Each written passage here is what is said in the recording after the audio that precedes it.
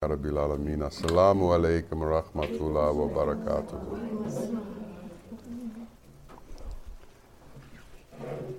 We all know the Ten Commandments. And the Ten Commandments are the basis for morality and for the shariat or the canon law or the halacha of the monotheistic religions. However, the Ten Commandments don't say thou shalt love. It's not a commandment.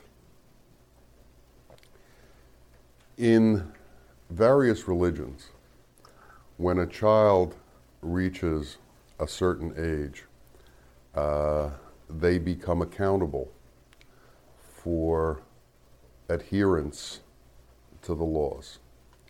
There's a huge controversy in Christianity about when this happened.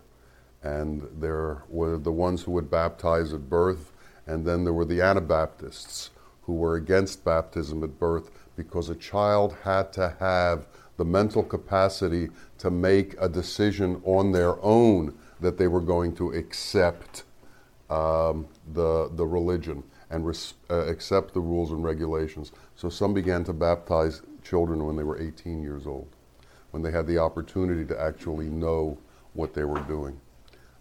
Jews do it when the kids are around 13 years old.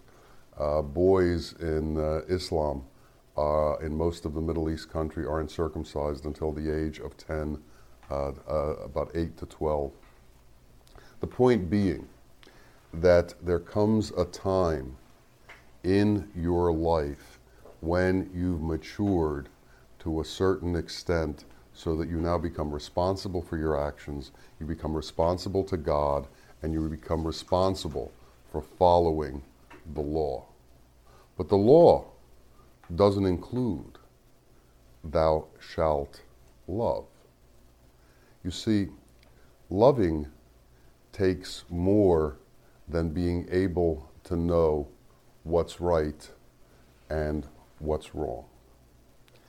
And love changes the equation, because now only don't you understand, or you do understand, what's right and what's wrong, you also have the discretion to act appropriately in situations, using the law as a guideline, but using also compassion and mercy and love in order to do what's right for that situation.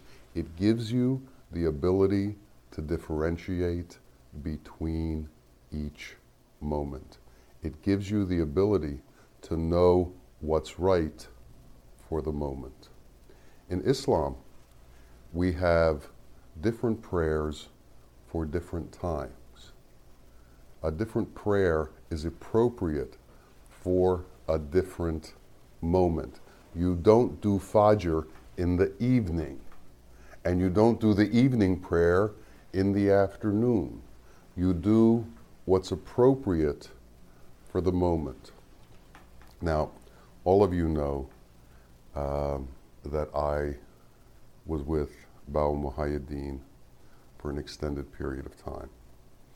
And people would ask me, what is it that Bawa Muhaiyaddeen did? And the answer is in three simple words: the right thing. He always did the right thing. In the moment, he did what was correct for that moment. Whoever came before him, he did what was correct for that person. He was able to differentiate and to bring forth that which was appropriate for the exact situation that we were in. The problem with the law is lawyers. The reality is that clerics of all religions are lawyers. And the law can be changed to fit the situation as you want it to be. In other words, the political necessities that you find at the moment, the personal motives that you have at the moment, the real estate inclinations that you wish to gather, whatever inclinations you may have, you can interpret the law the way you want it to be. And that can lead to some very, very severe consequences. And it has. All of the atrocities that have happened in the world in the name of religion have come because of various interpretations of the laws which were considered appropriate interpretations at that moment. And the entire society accepted those specific regulations as if they had to be adhered to. And if they weren't adhered to, consequences came. And consequences were severe. Now, I also practiced law. So I am very familiar with the methodology that's used to create loopholes when you need them and to create stringent situations when you need them. I'm very familiar with judges deciding which way they wanted to go and then finding the reasoning for doing that way. And anybody can do it. It's not a big trick, and it's not real difficult. It takes a modicum, very little education to be able to do this. However, love changes that equation. But love doesn't come so easily. There has to be a great maturity within a being before love comes. And love does not allow an inappropriate interpretation of the law. So first we have to learn the law, and then we have to learn the truth of the law, and then we have to learn the appropriate application of the law. And law that's not applied with love is inappropriate law because it doesn't take in the circumstances of the moment. And here is the pivotal question. Why? Because the law binds you. The law gives you power. The law gives you arrogance. The law gives you authority. The law gives you a domineerance over other people. But in reality, when love exists, all of those things don't exist. And all of a sudden, arrogance is gone. Motive is gone. The need to control is gone because love is different than those things. So everything changes when love enters the equation. There's a song by a group called U2 where he talks about the things he did wrong, and then the punchline that comes in over and over is, but that was before love came to town. Forgive me, because that was before love came to town. It was before I understood. It was before I knew. It was when my arrogance could act on its own because it didn't have a restraint. It was before I had the ability to feel your heart, not just mine. It was before I was empty of myself and reality came into me. And reality was what I was able to dispense. And reality is always the appropriate action.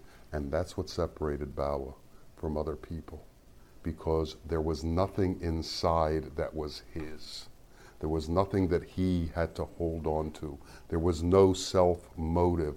He was empty of himself, so there was room for the Creator to act through him and be in him. And that's how he could do the right thing at every moment. And what is the Sufi known as? The man of the moment. Because if you are not in the moment, you're either in the past or in the future, but you're not in reality, because reality exists now. It doesn't exist in the past. It doesn't exist in the future. It doesn't exist in time. It just is. And until we're empty, until we're without motive, we are either in the past or in the future, and we're bound by things. And if we're bound by laws too tightly, we can't do what's appropriate. We believe we have to do what the law tells us to do. But it's how the law is interpreted. They cut the hands off of thieves. Bawa says it means to change the hand that takes to the hand that gives. All of a sudden, you see things in an entirely different way. You see things in ways that don't become clear until love enters the equation. And that's what Sufis have to give to the world. They have to give the understanding that love alters everything. Love alters civilizations. Love alters countries. Love alters cultures. Love alters individual hearts. Love alters wars. Love alters relationships. Love alters everything. But until love is allowed to flourish, until love does flourish, the same old methodologies, the same old ways continue over and over and over. So the Sufis need to be the ones who bring love into the equation. They need to stay out of politics. They need to stay out of nationalities. They need to stay out of religion. They need to stay out of everything except the truth. And they need to bring love to whatever table that they're at. They need to bring love to whatever situation they're in. And they need to be the ones who constantly remind everyone of the power that that love has. And what can happen if love isn't there. Because when love isn't there, murder is very close at hand. Everyone knows what happened in Konya. Shams came to Mevlana Jalaluddin Rumi and brought love. And Rumi accepted love. Now, Rumi at that time was the preeminent religious scholar of the time. And everyone in Konya came to him for answers and questions as to the religious law. It appeared, when he was involved with Shams, that the things that he was doing were outside of the religious law that he had been preaching. Because on the surface, that's what was seen. The people in Konya didn't accept love and didn't understand love. So what did they do? They killed Shams. Now, this happens in each of our lives. When love comes, we either accept it and understand it, or we kill it. This happens in each culture. When love comes into the culture, they either accept it or they kill it. We become the ones who either embrace love or kill love. This is one of the pivotal decisions each of us makes in our lives.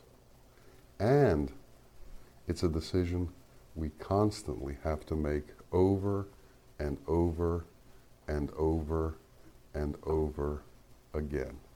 Imagine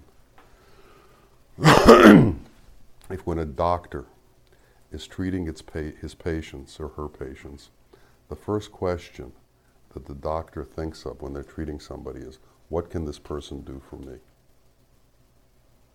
Well, there isn't going to be a lot of treating going on. There's going to be exchange of monies and other things, but there isn't going to be a lot of treating going on. Well, each of us has to become doctors in the world. And when we meet somebody, no matter what their situation is, the first question shouldn't be, what can they do for me? The question has to become, what is it that I can do to help this situation? How can I heal? Bawa was a doctor. He said, become like me. We have to become doctors. We have to understand that the world has a lot of illness, and a lot of it can't be seen. And a lot of this illness is within the parameters of what society calls normal. So there are a lot of normal, ill people walking around.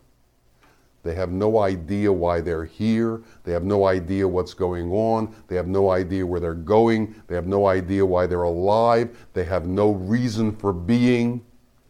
They're driven by demons. They're driven by alcohol. They're driven by greed. They're driven by all kinds of things that are normal within our society and are accepted within our society as ordinary, okay, and appropriate. But they aren't. And once love enters into your life, and you know all this, it is your obligation to take this knowledge and use it with the ones you encounter. Now, let's think about that for a second. How few people do we actually encounter in our lives? 1,000? 1,500? Can't we take what we've been given and share it with that tiny little group of people that we encounter? Can't we make life easier for the ones that we meet by being appropriate, by understanding that we should also do the right thing, by being brought into the moment, not worrying about the past, not worrying about the future, but being inclined to be appropriate in the moment, not being bound by our prejudices, by our belief systems, by the laws that we think we know, but being bound by the higher influences of love and mercy and compassion, and allowing ourselves to be free to give that, or to more accurately, allow that to pass through us so that it can be shared among the ones that we touch in our existence. May it come to pass that we all understand this, because this world is going to be changed one person at a time. A society is governed in accordance with the hearts of the people within that society. And if the world's going to change, our hearts have to change. And then our hearts have to ignite that flame of change into the ones that we see. And as that flame ignites, everything will change. And we have to believe very, very strongly that it's going to happen. Do we believe politicians are going to change the world? Do we believe that armies are going to change the world? Or do we believe that love is going to change the world? And if we truly believe that bringing love into the world is going to change it, who's going to become Allah's tools to bring that love into the world? As they say, if not you, then who? We each need to take on that responsibility. We each need to take on that which we've been graced to get. We need to take on allowing it to pass through us and fall unto others. Walk love around. Hand love out. It's not something we can hold on to. If you try to hold on to it, it'll die. But if you open your hands and let it pass through, it'll grow, and you'll get back more than you ever imagined you could have. May it be so for each of us. Amen. Assalamu alaikum.